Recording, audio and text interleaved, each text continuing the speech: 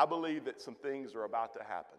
I really do. I'm just crazy enough to believe that God has the power to completely turn things in our lives. We're going one direction, we're seeing things one way, and then all of a sudden, something miraculous begins to happen, and a 180-degree shift begins to take place in our lives. But let me tell you where it begins. It begins with what we see. It begins with how we think. It begins with what we say. As a matter of fact, there is one word. There is one word that if you don't take anything else away from this service today, if you don't hear anything else that this preacher says over the next hour and a half, if you don't hear any other word today, I want you to hear this one word. Forward. Forward. Would you say that word with me today? Forward. I believe strongly that God's plan for each one of us is to keep moving forward. I also believe that if we want to be a follower of Christ, that we must develop a habit of facing forward. If we want to follow Christ, we cannot live in the past. You've heard me use the illustration many times. I think we can't overuse it. Even the vehicle manufacturers of our world understands this. They create, when they build and manufacture these cars, they make these windshields that are massive and they are huge. But guess how big the rear view mirror is? It's about this big. It's intended for us not to keep our focus there, but to keep our focus on where we're going. Every now and then, we have to glance back just to make sure that there's nothing fixing to plow into the back of us or whatever. But we are to be looking forward and looking ahead. We cannot live in the past. Faith does not live in the past. Faith is always looking to the future. Developing a habit of facing forward means that we must be looking forward. We must be thinking forward. We must be talking forward. And we must be living forward. My prayer today is that each one of us individually, that we as a church body, we will always, as believers, we will always be facing forward. Facing forward. And with God's help, I hope that we will all be a people who are focused on the future, always focused on the future and not on the past. A church. We must be a church family, a church body. We must be a people who are always full of expectation. We're always full of anticipation and hope and faith and confidence that the best days are not behind us, but that our best days individually and as a church body, as a corporate body, for the church of the living God across the earth today, that our best days are in front of us. I get so sick and tired of hearing the negative among the Christian church that says we're going to hell in a handbasket and the world's falling apart. The world is falling apart, but the darker the world is, the brighter the church will shine. I refuse to fall into the mully grubs with the rest of the world and be just like them. We are in this world, but we are not of this world. And the church, the days of the church, our days ahead of us are much greater than the days that are behind us. One of the constant themes throughout Scripture is the theme of facing forward.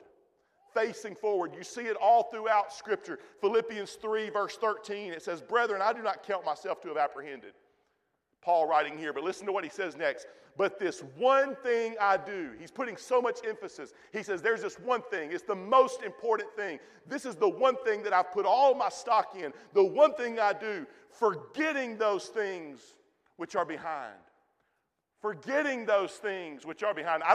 You've heard me say it many times. I don't care where you were on Saturday night. I'm just glad you're here this morning. Nobody's here to condemn you about what you were doing or where you were on Saturday night. I'm just glad you're here with hands uplifted and worshiping the Lord on Sunday morning, because we're forgetting those things which are behind. And then he says, and reaching forward.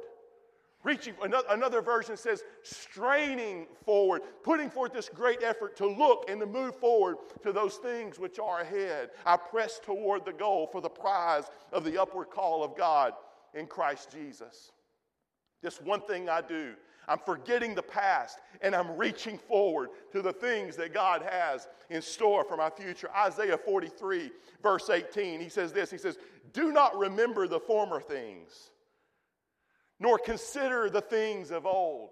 He says, forget about the things of yesterday. Forget about those former things. Quit dwelling on the things of old. Quit dwelling on those things from the past. And then he goes on into verse 19. He says, behold, I will do a new thing. But he prefaces it first. He says, I can't do this new thing in your life if you're still holding on to the former things. If you refuse to let go of yesterday. If you refuse to forget about it. Think about some of those East Coast mafia guys with a pinky ring sitting behind the desk, the Godfather. What does he say? He says, forget about it. Forget about it. Some of us need to look at our past and just get that mean mafia look and just say, forget about it. Do not remember the former things, nor consider the things of old. Behold, I will do a new thing. Jesus would say in Luke 9, verse 62, he says, no one, having put his hand to the plow and looking back, is fit for the kingdom of God. Now, I don't really know all that Jesus intended when he was speaking here, or all that he meant. He didn't really elaborate a whole lot on it, but I want to just say this for sure. I believe this for sure. I think he was addressing the whole idea. This whole idea that if you're looking back, you cannot go forward. If you're looking back, you cannot go forward, that you're not helpful to the service of the kingdom, that you're not helpful to the purposes of the kingdom if you're always looking in the past. The kingdom of God cannot manifest itself in our life, in our future, if we're living in yesterday. One of the greatest challenges for every one of us, one of the greatest challenges in our marriages and in our families and in our home is for us to keep looking forward. I've been guilty of it. I've been guilty of trying to hold on to offenses in the past. I've been guilty of holding on to the regrets of the past. I've been guilty of holding on to the shame and the condemnation of some of the mistakes in my past. It's one of the greatest challenges in our lives is to just simply keep looking forward. If the truth be known, every one of us as individuals, our families even as family units, we're so guilty of getting stuck. I don't know if you're like me or like our family at times. We found ourselves in those places where we felt like we were walking through quicksand. We just kind of got stuck in a place for a little while. We started out right.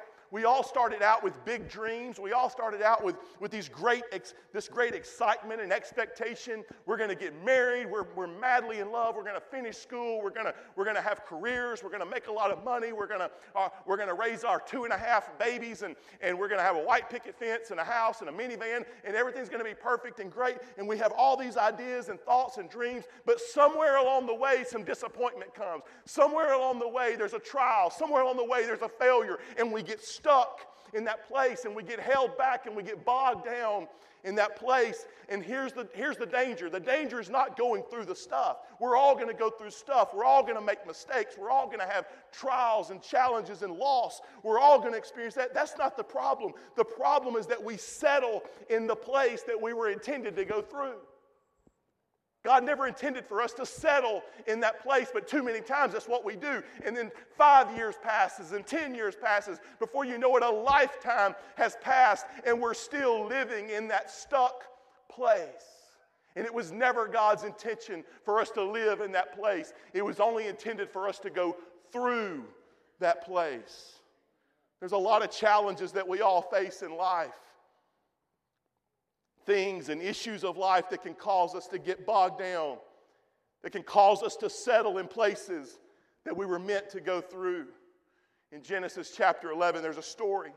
It's of Abraham's father, Terah.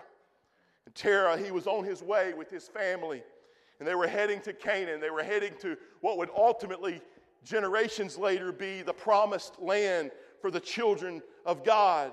But while they were on their way to Canaan, Terah, the father of Abraham and this family, they would go through a city, and this city was called Haran.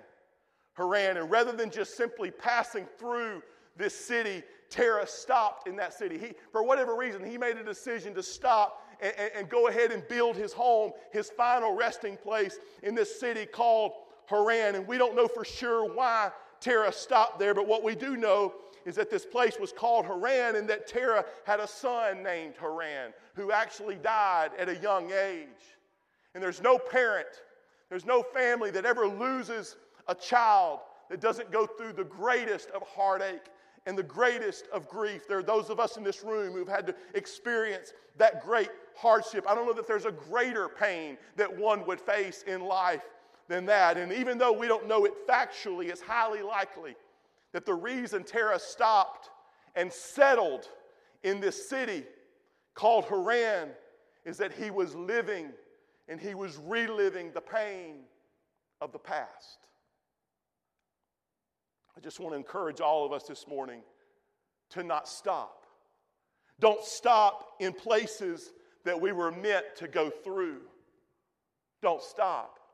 I don't know who this is for today, but I feel like this is speaking to somebody in this room today that you've been tempted. You've been tempted to just settle and just stop in this place that's less than, this place that's not the place. It's not the destination God had for you. It's not the plan, the ultimate plan that He has. His plan, His intention was for us to go through this place, to gain what we needed from this dark season, to get have developed within us what needed to be developed in us through this season, but it was to go through this place. We're all going to go through some stuff in life. It's the reality. We're going to face some challenges in life, but let's not allow ourselves to stop in those places. Don't stop. Terah might have had very good intentions.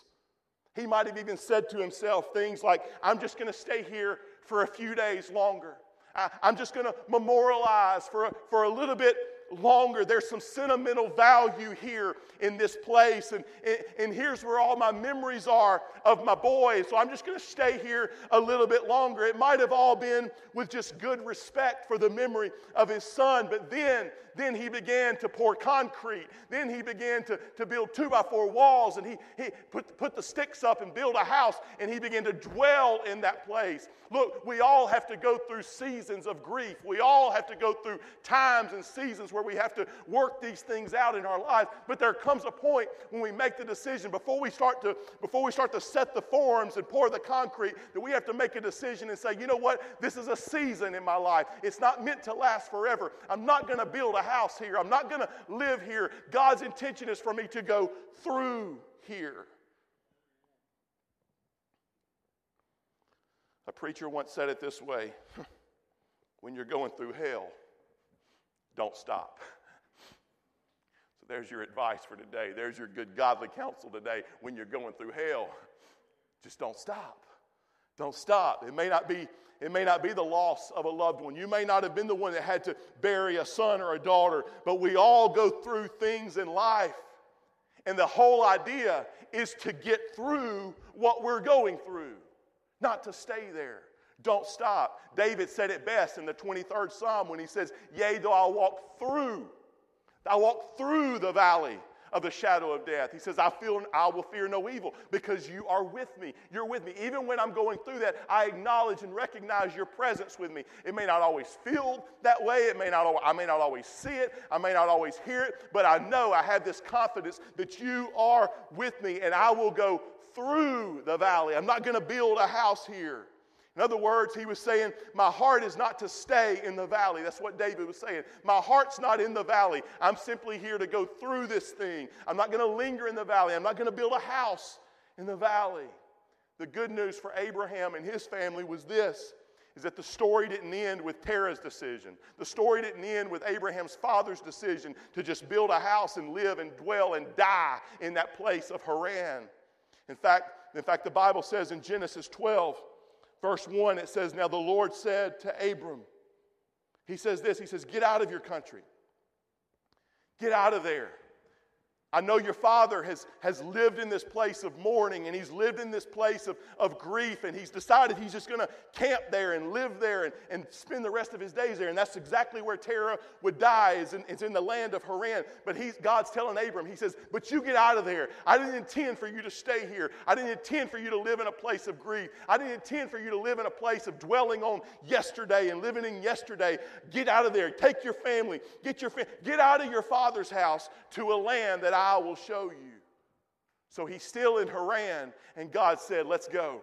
Let's roll. It's time to rally the troops. Let's get out of here. There's been enough time in this place. There's been enough time living in this valley. There's been enough time living in this dark place. It's time to move. For some of us, that's all we need to know today is it's time to move. Look at your neighbor and say, it's time to move.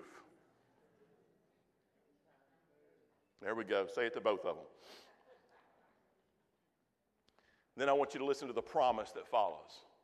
Listen to the promise. As God gives him the instruction to say, I don't want you to live there. I don't want you to camp there. I don't want you to build a house there. You were intended to go through this, not to this. You're going through this. Listen to the promises that follow. Listen to the future tense that God is speaking to him. This is what's in your future. Quit looking in the past. He says, I will make you a great nation.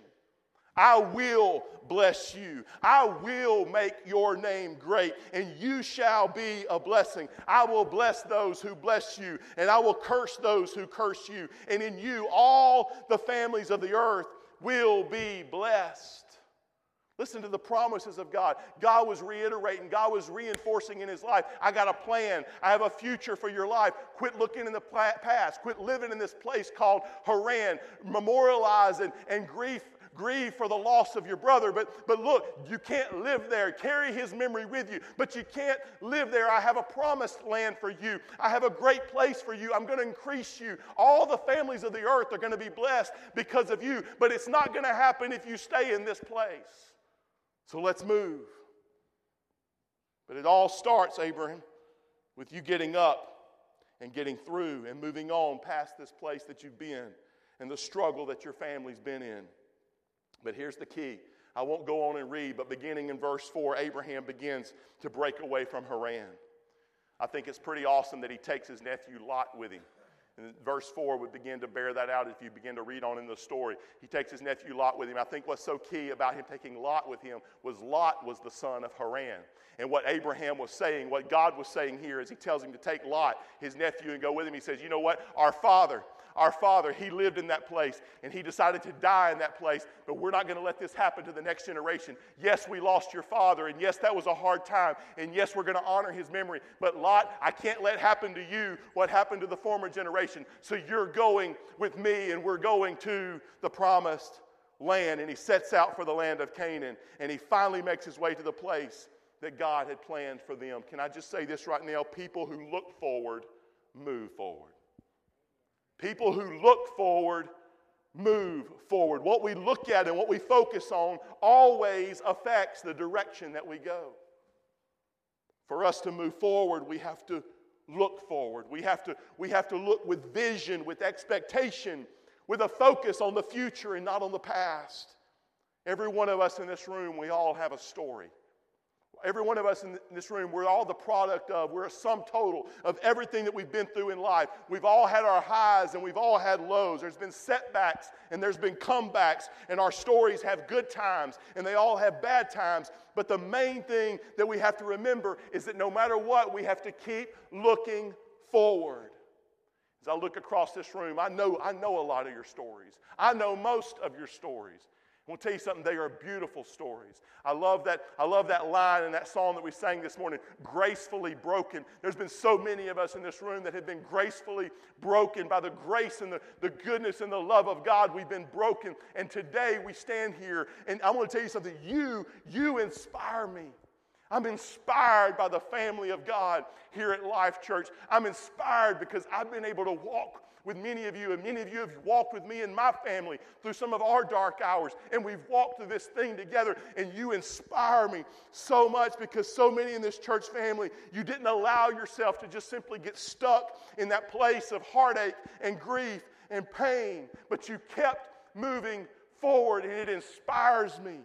You inspire others, even right here in this church family. You have no idea the gravity that it has on all of us whenever you make those conscious decisions. We're looking at you. We're saying, how in the world are they even able to peel themselves out of bed in the morning? And yet here they are with uplifted hands and worshiping God and praising God. It inspires us to do the same thing.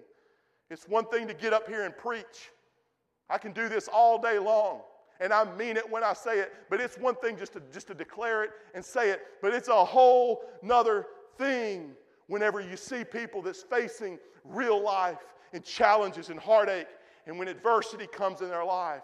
There's nothing more inspiring to me than when I see the children of God who go through incredible storms of life, people who have had unexpected storms hit their world, and yet they keep on going. They don't stop there. They can't explain to you what's going on. They don't have the answers to the questions and the whys in their mind, but they walk by faith. And they keep on trusting God, and they keep on going to church, and they keep on worshiping, and they keep on leaning on the promises of God, and they keep looking forward. It's inspiring to me. I believe this is one of the greatest values, honestly, of being a part of a church community.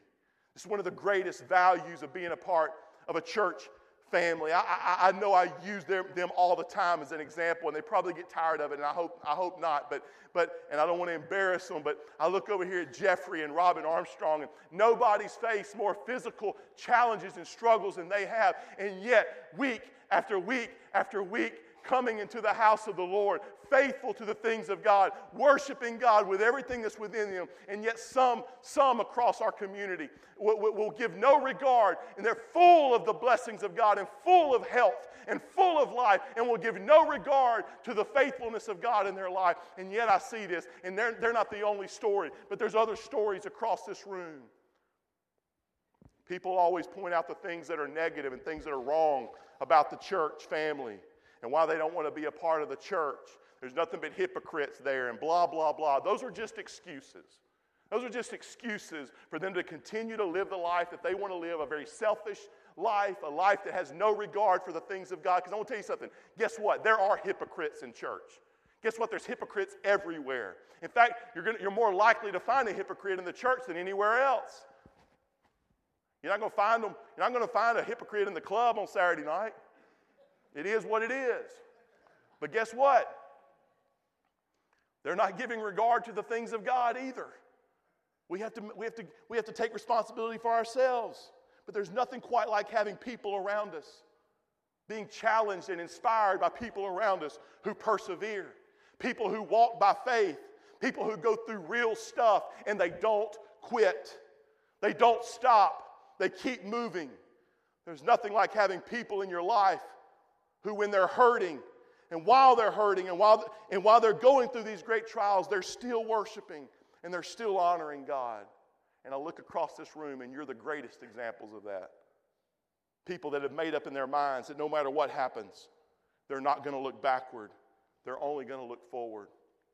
A couple Sundays ago, Kayla and I were in Dallas. I had to preach an anniversary service there on Sunday morning. By the way, that would have been one of the Sundays when you got out at 11:40. I'm fixing to quit taking these invitations because you people are getting spoiled. Noon, 12 o'clock. 12 o'clock is what time you get out of church. So next time George Bates gets up here and preaches and he finishes at 11:35 or 11:40, you just sit right there. Don't you move. You say, my pastor told me I'm not leaving till noon. But anyway, we preached in Dallas, and on our way home on that Sunday afternoon, we decided we'd stop by and see Granny Daisy. Most of you in this room know who Granny Daisy is. If you don't, that's my wife, Kayla's grandmother, her maternal grandmother. And she's been here to church many, many times before, and there's nobody more inspiring than Granny Daisy. And I wish I had time. Today, I don't have the time to do it. I've shared some of the story before. I wish I had time to share with you Granny Daisy's story that goes all the way back to when basically she was put on a train by her, I'll just say what it was, her worthless husband at the time, with two little bitty babies, an infant and a toddler. And the infant was running fever over 100 degrees, and he threw them on a train because he kicked her out for his girlfriend, put her on a train back to Texas with the two babies. And now she's struggling to get back home, penniless, no money, two babies, having to take a train all the way back to Texas and come back home. And now to raise these two children, the oldest was the toddler, was the little girl, and she would suddenly die very tragically at age 17, and they would lose. She had to bury a 17-year-old daughter, And then one thing after another, she would bury her father and lose a home to a house fire all within 3 months. I mean, just the story goes on and on and on of the tragedy and the hardship of someone. But if you ever met Daisy Granny, if you ever had one conversation with this woman, you would never know that anything like that had ever happened in her life. You will never meet anyone more positive than this woman. You'll never meet anyone that's more God uplifting. This woman loves to preach. She would preach the house down if we let her, and she does it with one vocal cord. Nobody can talk more than this woman can. Nobody can testify the goodness of God more than this woman can. Nobody loves to sing more than this woman can. Nobody loves to dance more than, and she don't care. She'll kick those high heels off, and she'll get up here and just dance across this stage. Granny Daisy, we love her. There is nobody like her. Somebody says, thank God for that. But no, I mean, I'm telling you, like, there is nobody that could do what Granny could go through what Granny Daisy went through and have the attitude and the spirit. I feel some of us, we make a bad grade on a test and our world falls apart. And here's this woman who's been through the very hardest of the issues of life. You think of all the worst things that a person can go through. She's been through every single one of them in her life, and yet there's no one, you won't meet anyone on the planet more positive than this woman.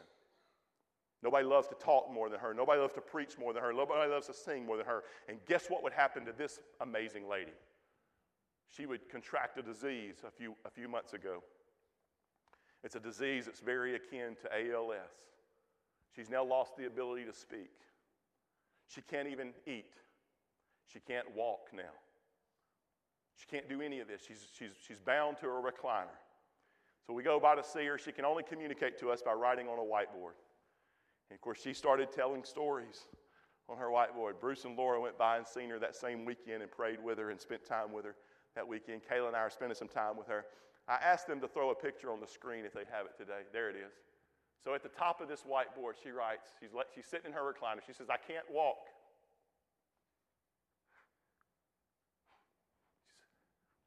She says, I can't talk. She was going to write something else. I guess she just decided, you know what, let me just draw a line here. And she said, I thank God I can see 2020. I can write. I can hear. I can think. That's inspiring to me. That's inspiring to me. We miss the future if we hang on to the past. Honestly, it's not just looking at the bad in our past that hurts us, but looking too long at anything in our past, whether it be good or bad, it will cause us to miss the future. Even when we sit here and reminisce, the good old days. If we could ever go back to the good old, remember when I had this, if I could ever do that again, if we could ever go back there again. This is so hard, this is so tough. I wish we could get back to that place again.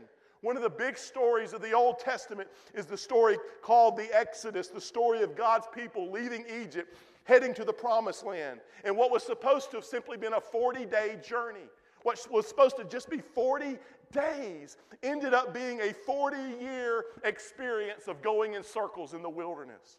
And God's intention was for them to just go through the wilderness, to get through it, and to keep moving forward. It would have been a 40-day journey had they done what they were supposed to do. But what they did was they got in the wilderness and they got stuck.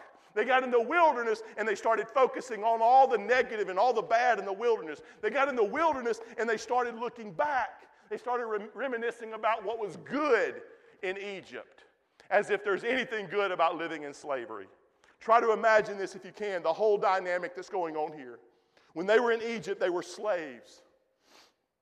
God had provided a place for them in the Promised Land where they could have their own land, where they could build their own houses, they could plow their own fields and raise their own crops. They could raise their children in freedom, and they could pass on a great legacy. But now they're in that in-between stage.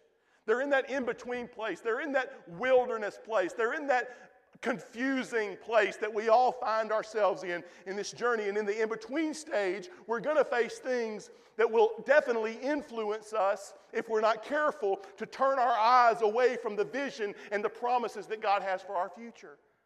We're going to be tempted every single time. So they're in that wilderness season. And God is literally providing miracle manna from heaven. Can you imagine this? You wake up in the morning, you step outside of your tent, and there's fresh, brand new food on the ground waiting for you. Every single day. In fact, God was so faithful with this, and He was wanting to demonstrate His faithfulness in their life so much that He said, you know what? I'll give you this day your daily bread. That bread, that manna that fell from heaven in the morning, by the end of the day, it was rotted and it was no good anymore because God was saying, tomorrow I'm going to put new bread on your table. You don't even have to eat day-old stuff. I want you to know that I'm with you every day. And don't worry about tomorrow. Tomorrow's going to take care of its own issues. I will provide for you again tomorrow. But literally there is miracle manna falling from heaven. Now, granted, it might not have been steak and potatoes. It might not have been. And the truth is, they got tired of the manna. You know, sometimes we can get spoiled on the miracles of God. Sometimes we just become spoiled, rotten kids is what we do. I'm speaking for myself. I get so spoiled on the goodness and the faithfulness of God, and I'll start complaining about things, and I'll start praying for things that honestly I don't really need in my life. And that's the way it's going to be in our life sometimes. We'll start looking back at the old, and as we're going to the new and we're moving into that new season, that new place, it's going to be so tempting to look back and say, well, you know what, at least back there, I know we were slaves, but back then it wasn't just manna. At least back then when our masters got all the part of the cow they wanted, they'd throw us the scraps and we got to eat a little red meat every now and then. And rather than facing forward and keeping their mind on where they were going and the promises of God and the hope and the expectation that God was going to do something great and big in their life, instead of doing this, they started reminiscing about the fact that they had this variety of food in Egypt. Out here, we're just getting this manna every day. But back there, man, we had vegetables and we had meat every now and then. And they put their attention on the past, and they got their attention focused on the past, and it caused them to miss out on the future. We should not assume for 1 minute that we can be looking in our past and still experience all God has for us in our future. When we look back, we miss out. Not because God is not good, and not because God doesn't want to do something great and grand in our lives. It's because we're always looking in the wrong direction. We've got our focus on the wrong things. I think about it even in the church, in the Christian church today, especially in America. Especially in the American church, and even more especially in the Bible Belt culture of Christendom and the church. People get stuck with their kind of church. That's my kind of church. That they do the kind of music I like. They sing the kind of songs I like sung. That's the kind of church I like. And it's the church, they're looking for the church that they want and they expect it to be. I don't know how many of you might remember when we finally made that shift. A lot of churches did.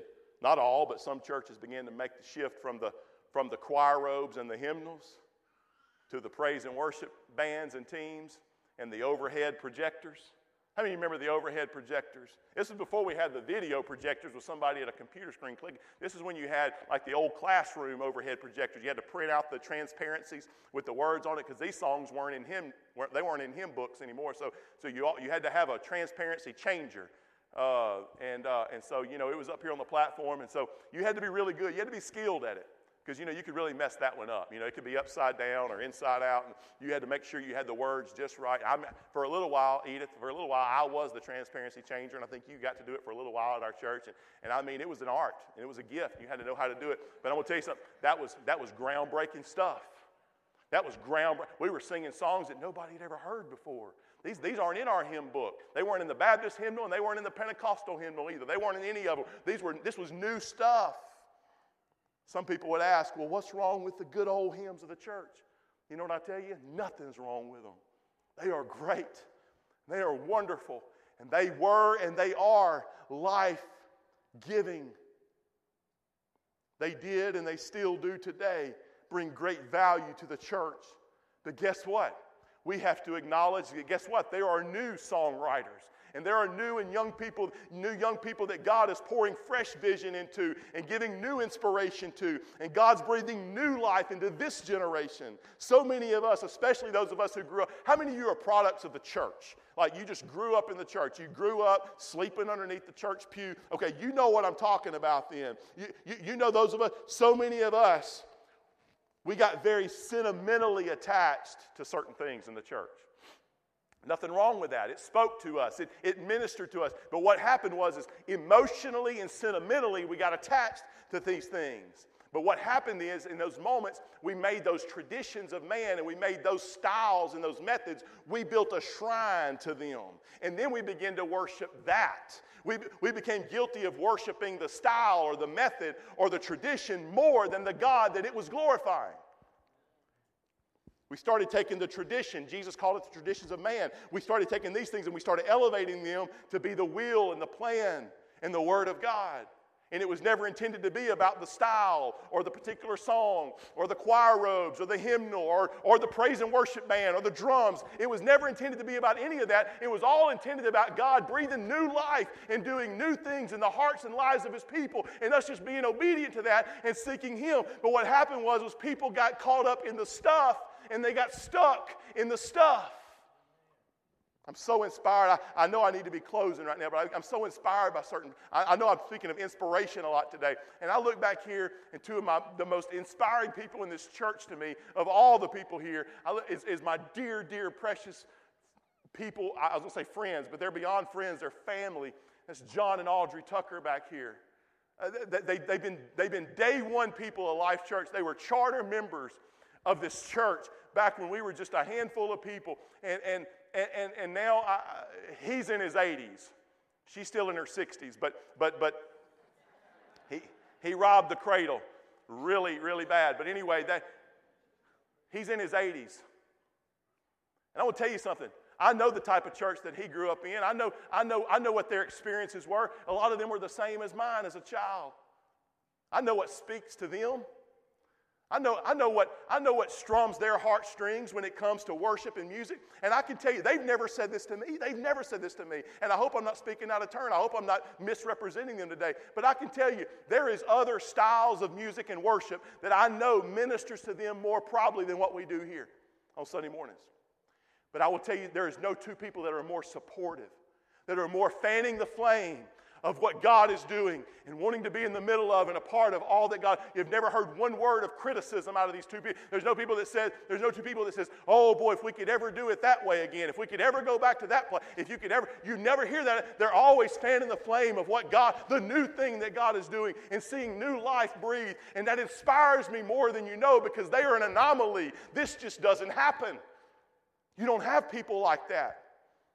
Start taking these traditions and we make them our God. We build a shrine with the traditions because it's all about looking in yesterday instead of looking forward and what does God want to do in our future. Ecclesiastes 7:10 says this, do not say, why were the former days better than these? For you do not inquire wisely concerning this. Some people, really good people, are missing out on today, and they're going to miss out on tomorrow. I think about some of our parents whose kids are moving into junior high school or going off to college, and they go into great mourning and grief. And, oh, I wish they were still 3 years old. I remember when they were 3 years old, little Tyler. And only problem with that is that when they were 3 years old, they were saying, oh, God, I wish you'd grow them up and get them out of this house as quick as you can. I mean, and that's the greatest tool of the enemy to try to make us live in a whole nother season, to live in a whole nother era. It happens in the church, and it even happens in our natural families. But the Bible says, do not say, why were the former days better than these? Because if we think this way, we're going to miss out on the joy of the 14-year-old. We're going to miss out on the joy of our brand new college student going off and endeavoring and to move into this new phase of their life. If we're always looking back at what they were, we're going to miss out on the joy of today. If we're always looking at what it used to be like and what it was like before in the past, and oh, I wish we were back there again, if that's our mindset, we're going to miss out on what God is doing right now, today, and what He's going to do in our future. Facing forward is to continue to do what God has called us to do. And I'm closing. Facing forward doesn't always mean that we're going to do something different. It doesn't always mean doing something different. Oftentimes, it just means continuing to do what we've been doing. Don't stop. Don't change anything. And doing that thing with confidence and with faith. As we continue to do what we're called to do, I believe that God will continue to do His work in us. Philippians 1:6 says this, as being confident of this very thing, that He who has begun a good work in you will complete it until the day of Jesus Christ. The truth is, that was wonderful in 1962. It was life-giving. It was amazing. And there's times even today whenever we reflect and it brings life into this day. But guess what? It's not 1962 anymore. You know, we have 9/11 days where we talk about the tragedy of 9/11. You know, it's a pretty sobering thought to me. In fact, when I see teenagers who are in high school who know nothing about that day. They don't know the gravity of that day. These are fixing to be adults leading our future and running our businesses and pastoring our churches. They don't know the pain of that day. They don't know the suffering of that day. That's sobering. There are some things that we have to revisit sometimes. We have to bring it back to our remembrance sometimes. But the thing is, we can't live there, though. The only reason to even look at it is to give us a little guidance and direction for the future. To keep looking forward. It's not 1962 anymore. It's 2019. God's wanting to breathe new life. He's wanting to bring a fresh wind and new fire into our lives. Some of you across this room, Karen, Irwin, I already mentioned John and Audrey Tucker. There's others here today. Mr. Harold Netherlands back here. Who else was here from the Mo and Connie Thomas? They're over here. Julie and Michelle, before you knuckleheads came along. Who else? Who else was here from Bruce and Laura Jackson and Glenn Fudge and Molly? Were you here? What's wrong with you? What were you waiting for? Y'all remember some of those great early days? I loved it. I mean, it was just a handful of us. For a long time, our church was like 50 people. It was awesome. And we had some of the most incredible days of just being in the presence of the Lord together. If somebody stumped their toe, we were all there. I mean, like the whole church just showed up. I mean, you have an ingrown toenail cut out. The whole church is in the waiting room. It was good. I loved it. I loved it. 17, a little over 17 years ago is when we started the church. What a great time. What a great season that was.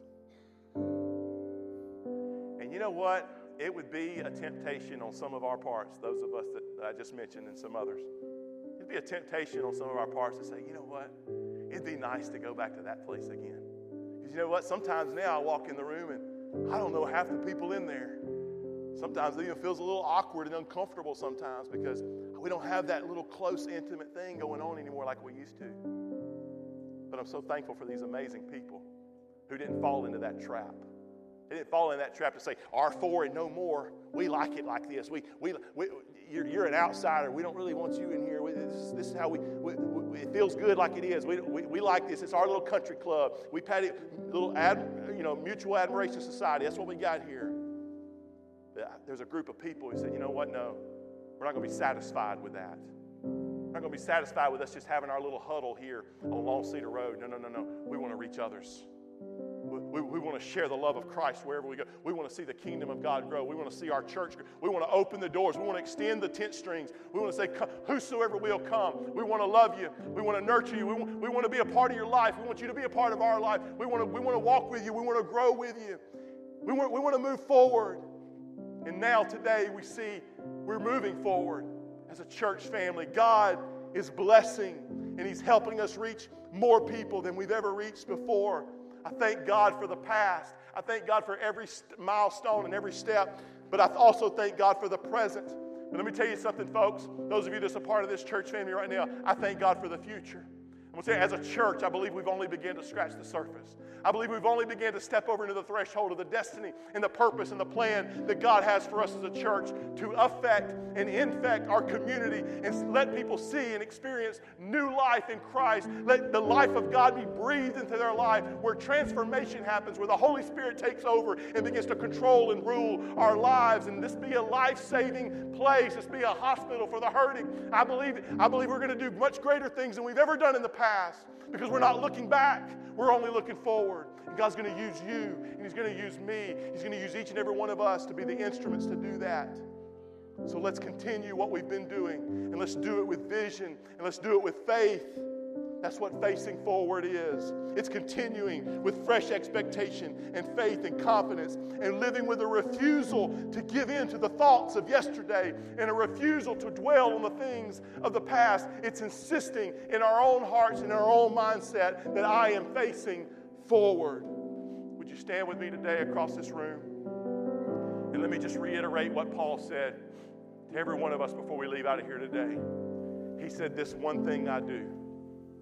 This one thing I do, forgetting those things which are behind, I'm facing forward.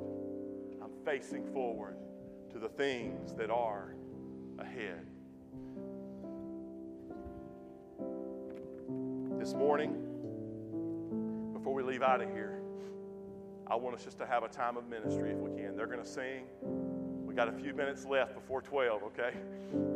You're still going to beat the Baptist to the restaurant, I promise. But we're going to have a time of ministry this morning. And this morning, I don't know what you walked into this room carrying today from your past. Regret, maybe. Shame because of the mistakes or the failures of yesterday. Maybe you're looking back at the successes of yesterday saying, oh, if we could ever, I wish I could, if we could ever go back. And today, God is saying, I want to breathe new life into your heart. I want to breathe a new future. I want to breathe a new hope and a new vision into your mindset, into your vision today. And I want to invite you today to receive that. You can do it from the place that you stand. You can make the chair that's behind you an altar and kneel. You can come to the front of this church. You can do whatever you want to do today, but all I'm asking you to do is open your heart up, open your mind up, open your eyes up. Let God do what only God can do, and make a declaration today to say, I'm not looking back. I'm not looking back anymore. Yesterday is gone. Tomorrow is what I'm looking at. My future is what I'm looking at, because that's all that God's looking at. He's cast our past into the sea of forgetfulness. Now we must move forward. It's the greatest tool of the enemy to cause any one of us to begin to dwell on and focus on the mistakes and the failures of yesterday. God says, I want to do a new thing in your life. Let's let Him do it today. Father, we thank you. We thank you for your presence. We thank you for your peace. God, we thank you, Lord, for your promises. Your promises, God, and our promises are for tomorrow. Our promises are for our future. And so we declare today that we're not looking back anymore. We're not looking back anymore. We're only looking to you, and we're only looking to the future, what you want to do in our hearts and lives and in our families, in our homes, in our church, in our community, God. We believe there's great things.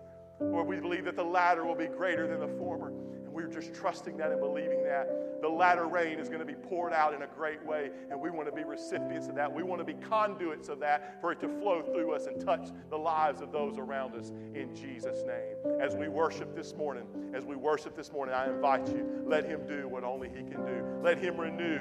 Let Him restore. Let Him bring fresh vision. Let Him bring fresh wind into our hearts and lives today in Jesus' name. Christ is my reward and all of my devotion. Now there's nothing in this world that could ever satisfy. Through every trial, my soul will sing. No turning back, I've been set free.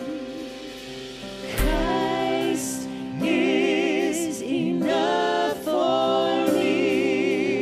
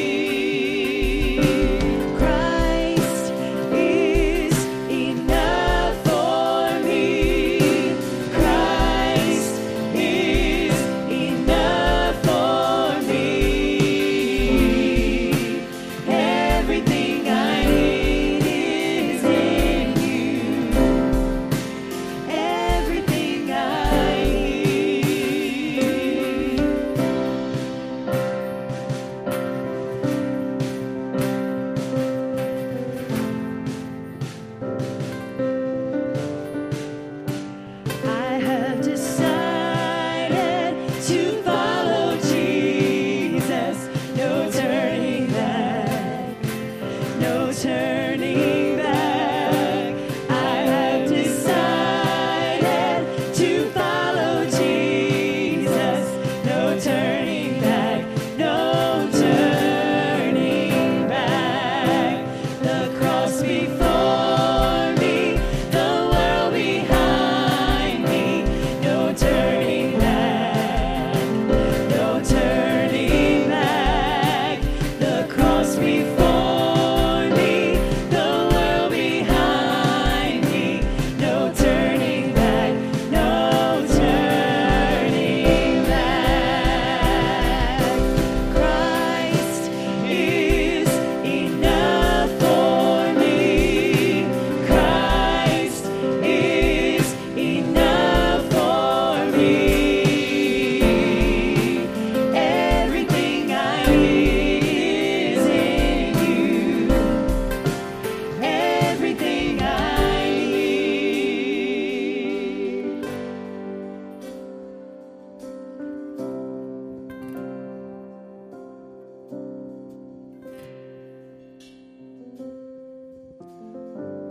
You would think that the Israelites, as they marched through the wilderness, having those miracles performed for them day by day, it would be easy for them to face forward and keep walking forward to the place that God would want them to go. And I believe that the Lord still does miracles for us for the same reason. Brother Kevin talked about Granny Daisy, and looking at her preaching and singing with one vocal cord is an inspiration. If you were not able to experience that or witness that, I encourage you just to watch an interview with LSU head coach Ed Orgeron. Granny Daisy did it with one vocal cord. It's a miracle to see him talk with no vocal cords. I don't see how that man gets a word out edgewise. That was a joke. It went over better in my head than it did in reality. But the Lord does miracles for us to inspire us to move forward and to keep walking with Him and working for Him. It's easy to get caught up with all the negative. But let us look to the Lord and see the Lord at work in our lives so that we can move forward to be all that He's called us to be. Let's go to the Lord in prayer. Father, we thank You for this day. Lord, we thank You that You allow us to make mistakes and get tripped up, and You're still there with us, calling us forward and sometimes dragging us forward. Lord, we just pray that You help us to stop fighting and to just let go. Allow ourselves to be led by You and to move into the direction, into the places that You want us to go so that we can see You shine in our lives and in our world. Father, we want to lift You up. We want to shine Your light, Your love, Your grace, and Your glory in everywhere that we go. So, Lord, we just pray that You will forgive us of our sins. Help us to know that there's grace for us when we make mistakes, that we can stand back up and move forward with You. Again, we thank You for all Your many blessings, but most of all, we're thankful for Your Son, Jesus. And it's in His name we pray.